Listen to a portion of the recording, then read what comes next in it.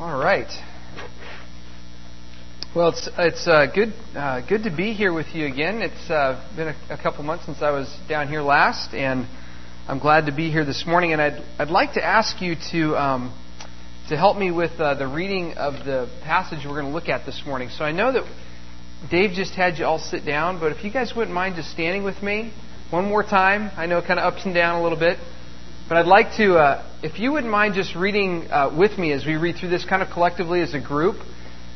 This passage that's on the screen, Matthew 5, verses 43 to 48. Let's read it together. You have heard it was said, love your neighbor and hate your enemy. But I tell you, love your enemies and pray for those who persecute you, that you may be sons of your Father in heaven. He causes His sun to rise on the evil and the good, and sends rain on the righteous and the unrighteous. If you love those who love you, what reward will you get? Are not even the tax collectors doing that? And if you greet only your brothers, what are you doing more than others? Do not even pagans do that? Be perfect, therefore, as your heavenly Father is perfect. Great. Thanks. Go ahead and have a seat.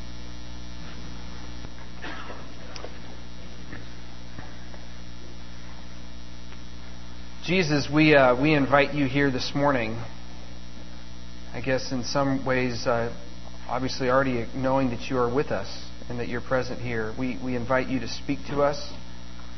We invite your words to transform us here this morning, that we would be challenged by listening in on the teaching that you had for your disciples some 2,000 years ago, that we might learn from you and apply your truth here to our lives today here in San Jose. In Jesus' name, amen. Well, I'd like to start this morning by setting a little bit of context here, and I'm going to do it in two different ways and look at two aspects of context. And really, context is really just a way in which we try to understand the times and the settings of what's going on, what we're looking at, so that we recognize that what we're reading is not something that was necessarily just written for us, like it was just transcribed for us last night, and all of a sudden we have it today, and it makes complete sense for us today. This is something that was written a long, long time ago, an interaction and a conversation that Jesus had with His disciples. And so the first context that we want to set here is really basically the setting of what we're looking at. This is, as Dave mentioned, is the Sermon on the Mount. It encompasses three different chapters in the Gospel of Matthew, Matthew 5, 6, and 7. And He's really writing to His disciples here as they're, most likely they're sitting maybe up on a mountainside, and there's some other people, because Jesus was such a crazy historical and movie star type of figure in those days for people. Everybody was attracted to Him. Like, who is this guy? He's got all these crazy teachings, and he's an amazing person to listen to talk and watch how he interacts with people, and he challenges religiosity and the status quo and all these things. So people are drawn towards Him. And it's in this context that He's talking with this group of men up on this side of this mountain, other people listening in. And what He's doing here in this Sermon on the Mount series in these three chapters is really introducing something that He's talked about as His kingdom, which is weird language for us today because we don't really use the term kingdom in our common vernacular today. Maybe nation would be maybe more common to us, but kingdom is certainly not one of the words that we use quite often. But it was very clear for the people that He was writing to what a kingdom was. The people of the nation of Israel at that point in time were kind of surrounded in two aspects of kingdom at that time. They had been a part of what they had understood to be their kingdom, which they interpreted as God's kingdom for them, which was their national history, their past, what God was going to do in the future for them as Jewish people. And then they were also part of this powerful, overwhelming kingdom that was known as the Roman Empire, that was just dominating the time and the place of that day. And so Jesus recognizes the fact that you're part of these kingdoms that exist, these physical manifestations of reality. But what He says here in these passages is He's introducing His new kingdom, which is essentially His new ways. His way of operation, the way of true life in the midst of really the false kingdoms that exist physically. He's saying this is the true kingdom. This is the true way to live. This is true reality. And we've seen it previous in this passage, particularly the sections previous to this loving your enemies passage, where he talks about murder and adultery and divorce and oaths and eye for an eye. If you look at the patterns there, he's talking about, you have heard that it was said, but now I say to you. Well, this is what the old kingdom, the old ways has said, these things, but now I'm telling you a new thing. This is the true kingdom that I'm about to teach to you. So he breaks it down from, it's not just enough to say, hey, I never killed or murdered somebody, but he's talking about the issue of anger. It's not enough to say I've never committed adultery. It's talking about the issue of lust. So he goes very deep into the heart and the nature of people. And this morning, as we look at this, what we're going to find is Jesus is dealing heavily with the concept of unconditional love, which is not a very fun topic. Because we like to be conditional in our approach to love.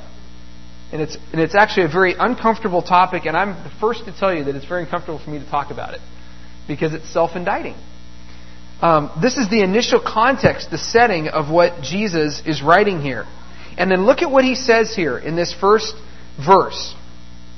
Verse 43. You have heard that it was said, love your neighbor and hate your enemy. Love your neighbor and hate your enemy. I've not really heard that said before. You and I probably don't hear that particular phrase used very often, except when we read the Scriptures. It's not like it's a part of our common understanding today. We don't have commercials that talk about loving your neighbor and hating your enemy, or we don't see it on the cover of magazines, or it's not like a little icon that's used to help sell soda or something. It's something that was intricately woven into the society that the people here they're a part of. And why is this now significant? Why does Jesus say this? And once again, I think the importance is, or the reason that we need to step back and look at this, is to understand the environment that these men lived in. Understand that this statement was a common assumption in the day because of their place in history. Because of what they had experienced. These men understood what a true enemy was. An individual or a group of people that wanted them dead. That wanted their demise. These men these disciples that Jesus is speaking to, had and would continue to have enemies. They had enemies in the past. All the nations that just despised Israel, wanted them destroyed, ransacked the cities, took people into captivity, wanted their downfall. They had enemies in the present, which was modeled by the Roman Empire, which was somewhat of a nice slavery of oppression. I mean, they still let them operate, but they were still dominated by this other force that really became seen as imposing their own rules and effects on their nation. And then also, they would have enemies in the future, both from the Jewish establishment and from the Roman establishment as the church begins. And all of the persecution, the martyrdom that will occur. So Jesus is very pointed in his approach here because he knows what their past has been, what their present is, and what their future will be. You will be confronted with enemies. And you know about that currently now, and it's going to get worse. And so this concept of loving your neighbor and hating your enemy had become a common assumption because of what all of their past and their present situations had brought them. And they used the Scriptures to justify this. If we look at Leviticus 19:18, where does this concept of love your neighbor come into effect in the Hebrew Scriptures? Here in Leviticus 19:18, do not seek revenge or bear a grudge against one of your people. Interesting, your people, one of your people. But love your neighbor as yourself. I am the Lord. Okay? Where does this and hate your enemy come from? Where does that come from? It's really a Pharisaical understanding, an interpretive understanding by the people of the day of the implications of 19:18. Okay, we're to love those like us. We're to love our nation, our people, our immediate neighbors in our Jewish culture, in our way of life.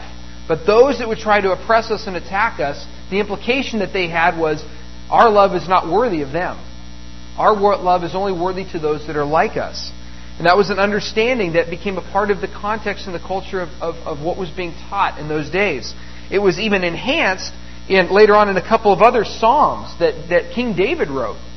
Interesting, if you look at Psalm 139, verses 19 to 22, pretty harsh words here.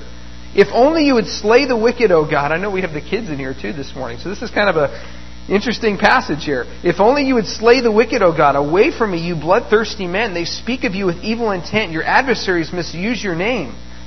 Do I not hate those who hate you, O Lord, and abhor those who rise up against you? I have nothing but hatred for them. I count them my enemies. These are the words of David. Psalm 140, verses 9 through 11. Let the heads of those who surround me be covered with the trouble their lips have caused. Let burning coals fall upon them. May they be thrown into the fire, into miry pits, never to rise. Let slanderers not be established in the land. May disaster hunt down men of violence. I mean, pretty harsh language here by the most respectable king in Israel. Just complete animosity and hatred towards his enemies. And so as a result, the Jewish people of the day had banded together and said, we will look unto the interests of our own. We will look out for the interests of our neighbor that thinks like us and is not trying to kill us. We will protect our own. We will love those who love us. We will love those who are like us. But we will hate those that are our enemies. And so you can see that the physical concept of enemy in this passage was much more significant to them than it is to us today. It had much more meaning, much more substance to it. We don't really have these types of enemies that Israel had today. We live in a country that values freedom, democracy, and civil rights. We're set up on a system that tries to protect against injustice. Doesn't get it perfect, obviously, but does its best to do so. And typically here in the U.S., we don't have a lot of people wishing us dead the way that the Israelites did. Now, of course, we do know, because of 9/11, we've got this issue of Al-Qaeda and terrorism in our country, where we have people that want for the demise of the nation of the United States of America and all the people that live within it. But we don't necessarily finding ourselves, that we know of, walking with and working with people that are a part of the Al-Qaeda network. At least we don't know at this point. We're not interacting with them on a continual basis and seeing the actual hatred and animosity that they have for us, and that we would in turn feel justified in having towards them. So we do have this. We understand in some respects the concept of enemy. We understand terrorism in some respect, and we also understand the fact that there may be some people that we work with that are in your jobs or in the places of wherever you spend a majority of your time, that people that would want you to get fired from your job so they could take your spot. Or would just as soon wish that you would somehow drive your car off a cliff or something. I mean, this is negative. There's people in our lives that you may have run into that have that feeling towards you. Would be a very clear indication of an enemy, someone that is against you. But not really, like I said, with the same force that these men understood the concept of enemy. Not the same type of oppression that they had dealt with. To put this into contemporary context today, it would be like, for us, if Al-Qaeda had taken over the United States and people left and right were being taken hostage, and because we've got kids in here, I won't say this, but having horrible things done on television, that we kind of understand what we're talking about there, right in front of national television, and seeing things happen in just atrocious ways on our major networks. And you can imagine the hatred, the fear, and the outrage as people that we would have towards those inflicting damage on us as a nation. That might give us a better picture of the realities that these men were dealing with. Or the way that we felt after 9/11. Really the fear, the hatred of someone like Osama bin Laden. The outcry as a nation against this individual that has been seen really as an individual of terror. And actually is an individual of terror. But it's in this context that Jesus goes on to say, now look at these words in verse 44, but I tell you, you've heard that it was said, love your neighbor and hate your enemy. But listen to this, but Jesus says, but I tell you, love your enemies and pray for those who persecute you. This was drastic language from the mouth of Jesus. The disciples had to be thinking, what, are you nuts? Love my enemies and not just love them, but pray for them? How ludicrous is this? It would be almost been like, if you remember that image back at 9/11 when our president was standing down at Ground Zero and he kind of had his fist in the air and he was talking about, whoever did this is going to hear from us. We will respond, united as a nation, going against terrorism. and the language that he used there would almost be the same gravity as if George W. Bush were to standing at Ground Zero were to say, instead of saying we're going to hunt our enemies down, if he were to say, let's love Al-Qaeda and let's pray for them right now as a nation. That makes us feel uncomfortable, doesn't it? I don't want to pray for them. I don't want to love them. But this is the drasticness of Jesus' teaching. It goes contrary to our conventional way of thinking about people. Jesus is saying, love your captor. Pray for the one who wants you dead. This is revolutionary teaching, but these are the ways of Jesus. This is what Jesus was saying to his disciples who had seen a history of enemies in their life that had tried to kill them. And this is exactly what Jesus would have said to King David in response to the preceding Psalms that were read. If Jesus were alive in physical form and able to respond to David and his Psalms and what David wrote, Jesus, I believe, would have said, I understand, David, that this is hard, it's not just, and yes, my justice will ultimately be consummated. Okay? It's not just that people attack and kill and murder and hate you, but Jesus would say to King David, as he would say to us today, but not so among you. Not so for you. You must love your enemies. You must pray for those that would want to harm you. And so, when we look at this passage, many of us may not have experienced and be experiencing the true depth of Jesus' teaching.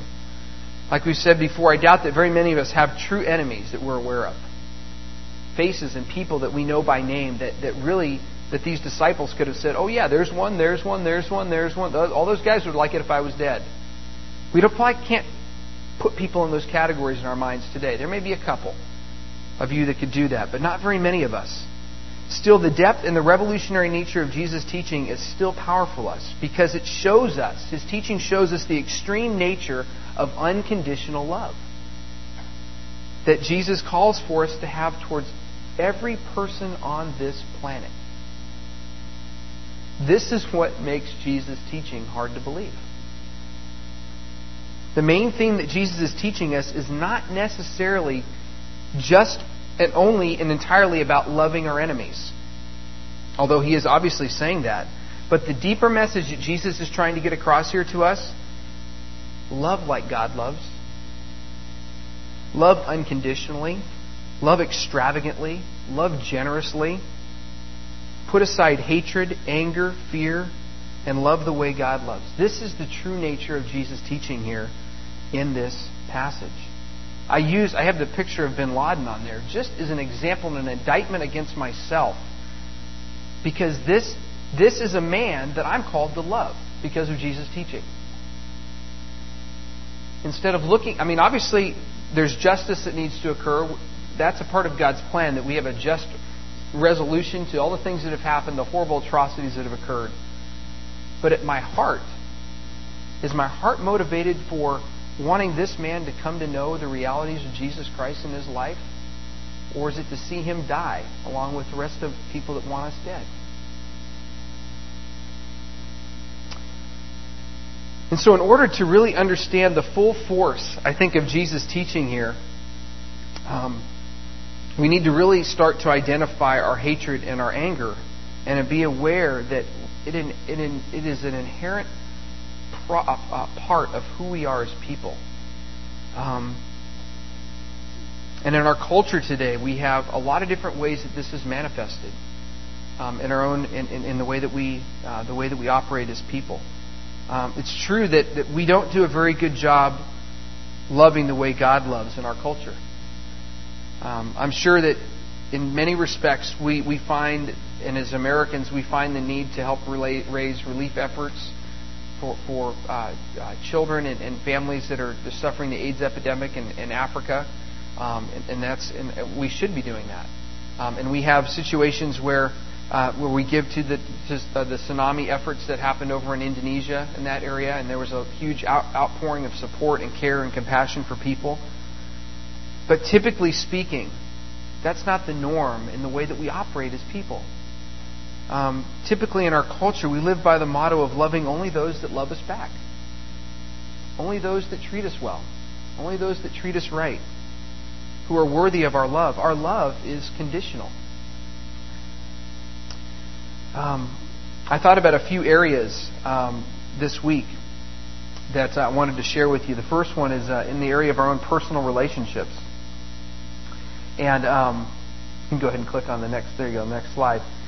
Anger and fighting in our own personal relationships over disagreements, lack of trust, etc. The list goes on and on and on. The struggles that you and I have had, those of us in this room, in our families, just this past week. I mean, I won't ask you to raise your hand, but how many of you got in a fight with your spouse this past week? How many of you yelled at their kids this past week? Or had a situation that, okay, somebody's being honest, had a situation that was very, very difficult with a mom or a dad or an extended family member, and that really you could say was really rooted in a spirit of anger, a spirit of jealousy, a spirit of selfishness. We love our family members when they love us or when they're nice to us, but when they're mean, we hate, we get angry, we want something bad to happen to them like they're trying to impose upon us. Consider this picture here. Consider the amount of domestic violence in our country. Anywhere between 1 million and 3 million people, primarily women, every single year fall victim to domestic violence. This is in our country. I read about a man last week, a man and his brother-in-law that got into a fight over which political candidate they were going to support, and it ended up with the brother-in-law getting stabbed as a result of it. Somebody has an agenda, has an idea, something that they want to push forward, and so as a result of that, there's a sense of anger and hatred in my position, and I'm right, and all this stuff, and so it turns into something that just is manifest anger and hatred towards another individual, wanting for their demise, wanting for them to die. Speaking of politics, I've got a pretty, I think, an accurate, for the most part, an accurate picture up here on the screen of the candidates that are still in the political race today. And I'm not bringing this up here for any way to endorse or support any candidate, just to show I guess to be fair, we could probably say that Governor Huckabee is still in the race, although I intentionally didn't put him in there just because I think mathematically he's not able to get the number of delegates to be considered a Republican. He withdrew. He did. Okay. So that's okay. So that seems like that might be fairly recent. So these are the three candidates that are, and I guess I could add Ralph Nader, who I think said he was going to be running for president as an independent. But if you look at politics today, it's standard practice to campaign negatively against another politician. It's standard practice in the way that we operate as a country. And the ensuing response from the recipient are typically fueled by anger and hatred back. You lied about me, you said something wrong, and I'm going to go after you in a new way, and try to bring you down. I watched a political candidate just this past couple of weeks ago come really unglued on television because of a supposed unfair attack by another candidate.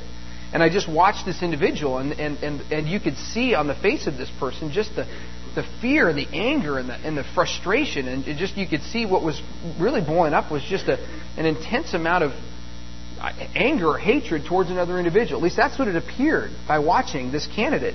And let's not shy away from the fact that most of our anger is really rooted in hatred.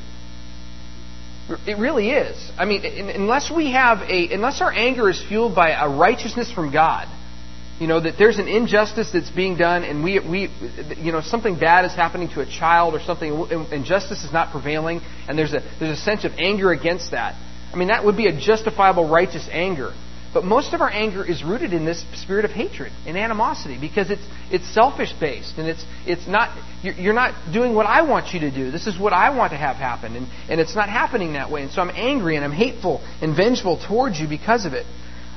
Keeping on the same vein with politics, you look at political rallies, the hatred and the fear and the anger that are present as Republicans hate the Democrats, and as Democrats hate the Republicans, and as Independents hate the Democrats and the Republicans, and it just kind of goes on. It's just this big cycle that goes on in our political system.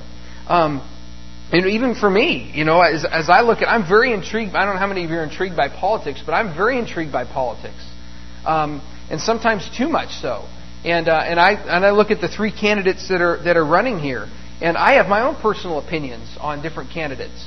And there's candidates up here that I either like or don't like, or that I would vote for or not vote for. And And typically what happens in my own life is I find a candidate that I may not like as well. And so I look at them and I actually wish for bad things to happen to them. And I wish for, that something bad would happen, or that, that they would, lose this state or lose that state, or all these things would come unglued in their campaign. And I look at it and I step back and I go, wow, that's self-indicting. I'm supposed to talk about this on Sunday. Like my heart, it's based on this selfish predisposition towards wanting what I want and wanting other people to go down. It's a self-indicting, I guess you'd say, a focus on anger and fear and hatred at the core of how we want to operate as people. Instead, what I should be doing is thinking towards political candidates and praying for them throughout the week. Wishing God's grace and God's mercy and God's love and compassion on their lives. That should be my focus, not whether or not they're going to win a state or not win a state, or if their campaign is going to end or continue or go on or whatever. How about sports? This is another one. I mean, since when was it justifiable for two grown men to throw punches at each other on ice at a hockey game like this? Or if you saw something last year about one of the football players that actually stomped on someone's head, I think it was, on a football. Just ridiculous, the stuff that happens. Or if baseball players that get into a fight after having a baseball thrown at them, 95 miles an hour at their head. Actually, that might be justifiable when I think about it. I think I would probably rush the mound too if I had a baseball thrown at me that fast. But I struggle in this area as well. I'm a sports fanatic. I love sports. And some of you that know me know that I'm a big Boston Red Sox fan. And as a result, and I didn't just become a Red Sox fan because they've won. I've been a fan before then. But I use the language of hating the Yankees. And sometimes I will watch Yankee games just to watch them lose. And it's kind of humorous, but what's built, it's fueling a spirit inside of me that is wanting something bad to happen to someone else to promote my own positions, my own agenda. That is where that spirit, I think that Jesus is speaking to us here. At the core of how we operate, do we have the kind of love that God has? An unconditional, sacrificial love for all people. A couple other things I've noticed. TV shows. I'm just kind of going through the list here. And I don't mean to highlight just Survivor. But every once in a while I will watch a reality TV show with my wife, and I occasionally enjoy watching them. But it's interesting, if you watch television shows, the way the networks promote them, nearly every one of these shows, there is at least one villainous character. There's somebody that either whether or not the show portrays them as such, or if they just really are a horrible person. It's hard to know, but there's a portrayal of individuals, and you actually long to see them get kicked off the show. Or something like, it's like, oh, it's too bad they broke their leg. They've got to leave. Oh, isn't that horrible? You have there's this sense of animosity. And the networks build into it because they know that's what sells. People love to watch TV programs where, there's a villain that's a part of it, and that villain is succeeding. Think about when you drive. I mean, this is an indicting one, obviously, as well. Interesting picture there. But, how about, when we're driving in our cars, the feelings that well up inside of you when you see a bumper sticker that you disagree with, or when you get cut off in traffic, and then that person that cuts you off, does something questionable to you because they want to say that you were the one that was at fault. I mean, maybe it's just me, but these are things I struggle with on it seems like a weekly basis. And even in our churches, this is probably the most indicting, I think. Too often, out of fear of our culture and the new world that we live in, we find it acceptable to criticize those that are not followers of Jesus. We find it acceptable to look down on people because they don't play by our rules. We also find ways to criticize other Christian people that are pushing the envelope and thinking about new ways to expand the kingdom of God and the kingdom of Jesus here in this culture, in this world. And we've created divisions in our churches where we have blogs written all over the place about how evil this segment of the church is, and how too conservative this segment is, and there's just this spirit of anger that doesn't get anything done. We've forgotten how to agree to disagree. Instead, we grow to despise each other and cast judgment. I've personally seen this firsthand, and it has been harmful and hurtful. Too often, I think as Christians, for those of us that are Christians here in this room, we have become more concerned with being right than living out a life of love, compassion, graciousness, and generosity towards all people. Which seems to be, using political language, seems to be Jesus' stump speech all throughout the Gospels. And He's the guy we're following. He's the guy that we want to model ourselves after. And so, as you can see, we have a hard time loving, period, let alone loving a terrorist, a serial killer, or a rapist. We just have a hard time loving as people. Yet Jesus, once again, offers us a new way. He says, once again, love like God loves. Once again, this passage isn't so much about loving enemies as it appears. It certainly is that. But at the core of what Jesus is teaching is this concept of loving as God loves. Let's look at the passage one more time as we close this out this morning. You have heard that it was said, love your neighbor and hate your enemy. But I tell you, love your enemies and pray for those who persecute you. Why? Verse 45, so that you may be sons of your Father in heaven. Translation, so that you can be like the Father. I mean, using the terminology of the day, when Jesus is talking about sons of your Father in heaven, there's a very clear implication to being like God. Jesus even got in trouble with this a lot of times by calling God His Father. And they wanted to kill Him because He was equating Himself with God by doing so. And so when He uses this language here, He's saying, do this so that you may be sons. So you will be like the Father. You will love and be like God in this way. He clarifies and He continues. This is how God loves. He causes His sun to rise on the evil and the good. He sends rain on the righteous and the unrighteous. God blesses, loves, cares for all people, even those who hate Him. The sun rises on all of us. The sun rises in Afghanistan and Iraq and in the Middle East. The sun rises in America, South America, Argentina. The rain comes. God replenishes the earth. He allows us to drink water. He allows the sun to cause growth so that we can eat and there's vegetation. I mean, we are blessed, every person on this planet, by the graciousness and the love of God on a daily basis. And Jesus is saying, look around you. We are all recipients of God's love. He goes on, verse 46, if you love those who love you, what reward will you get? Are not even the tax collectors doing that? Don't the people that you despise do the same thing that you're saying is a good thing to do? And if you greet only your brothers, what are you doing more than others? Don't even pagans do that? He's saying basically, if you want to live according to the old kingdom, okay, just continue to operate that way. I'm offering a new way. Don't be just like them. Take it a step further. Jesus says, once again, love like God loves. Look at verse 48 to close. Be perfect, therefore, as your heavenly Father is perfect. Now, I don't believe here that Jesus is making an argument here about Christian perfection. But I think in context, if you look through contextually what He's saying here, He's saying, be like the Father here. Be like God. Let your love be perfect, impartial, and unconditional. Be perfect. Be like your Father in this love. In short, love like God loves. And so to close this morning, I know for me, in just sharing this message with you, it's been indicting and it's been difficult. And it was difficult preparing it this week.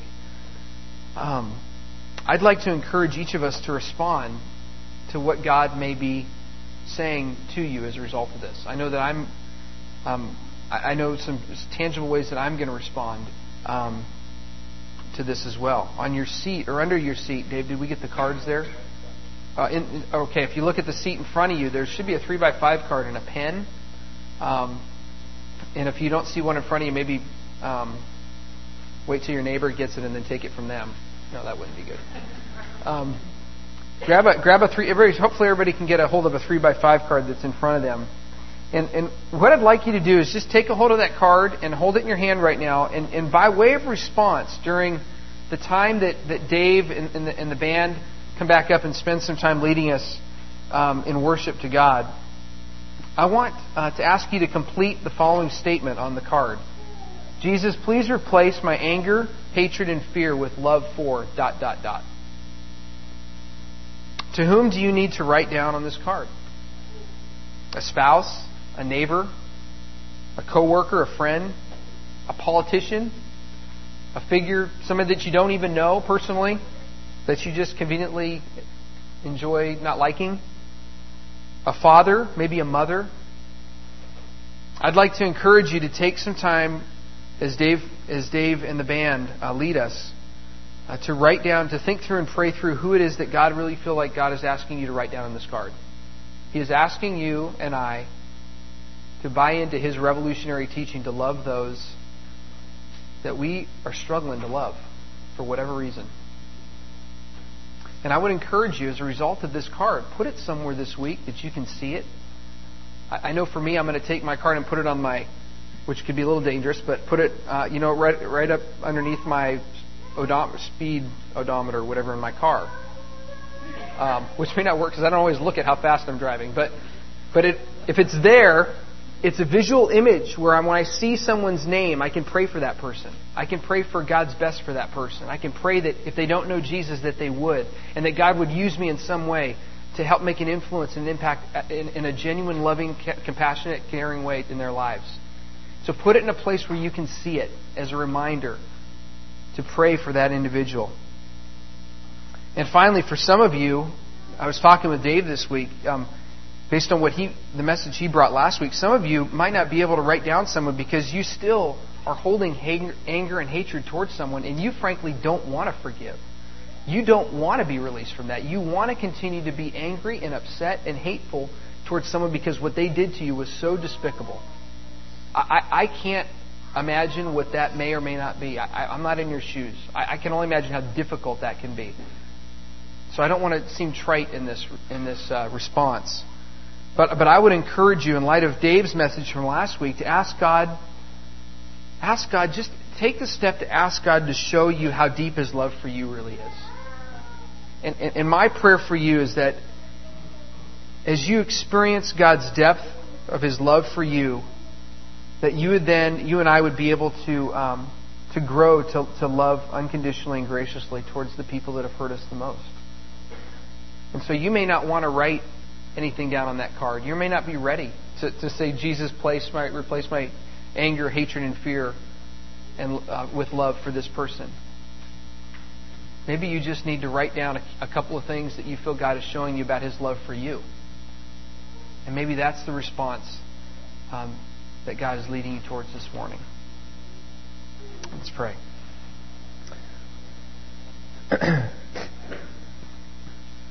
Jesus, thank you for your teaching here.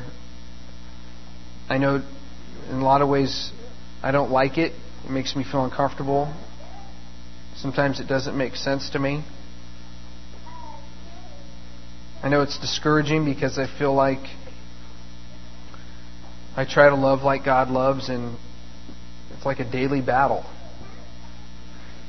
But Jesus, I ask that you would work through me and through my life by the power of your Holy Spirit to develop that God-like love inside of me for all people.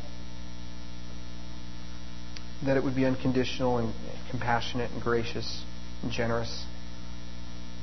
I pray that for each person here this morning as well, Father. Would you help us to love like you?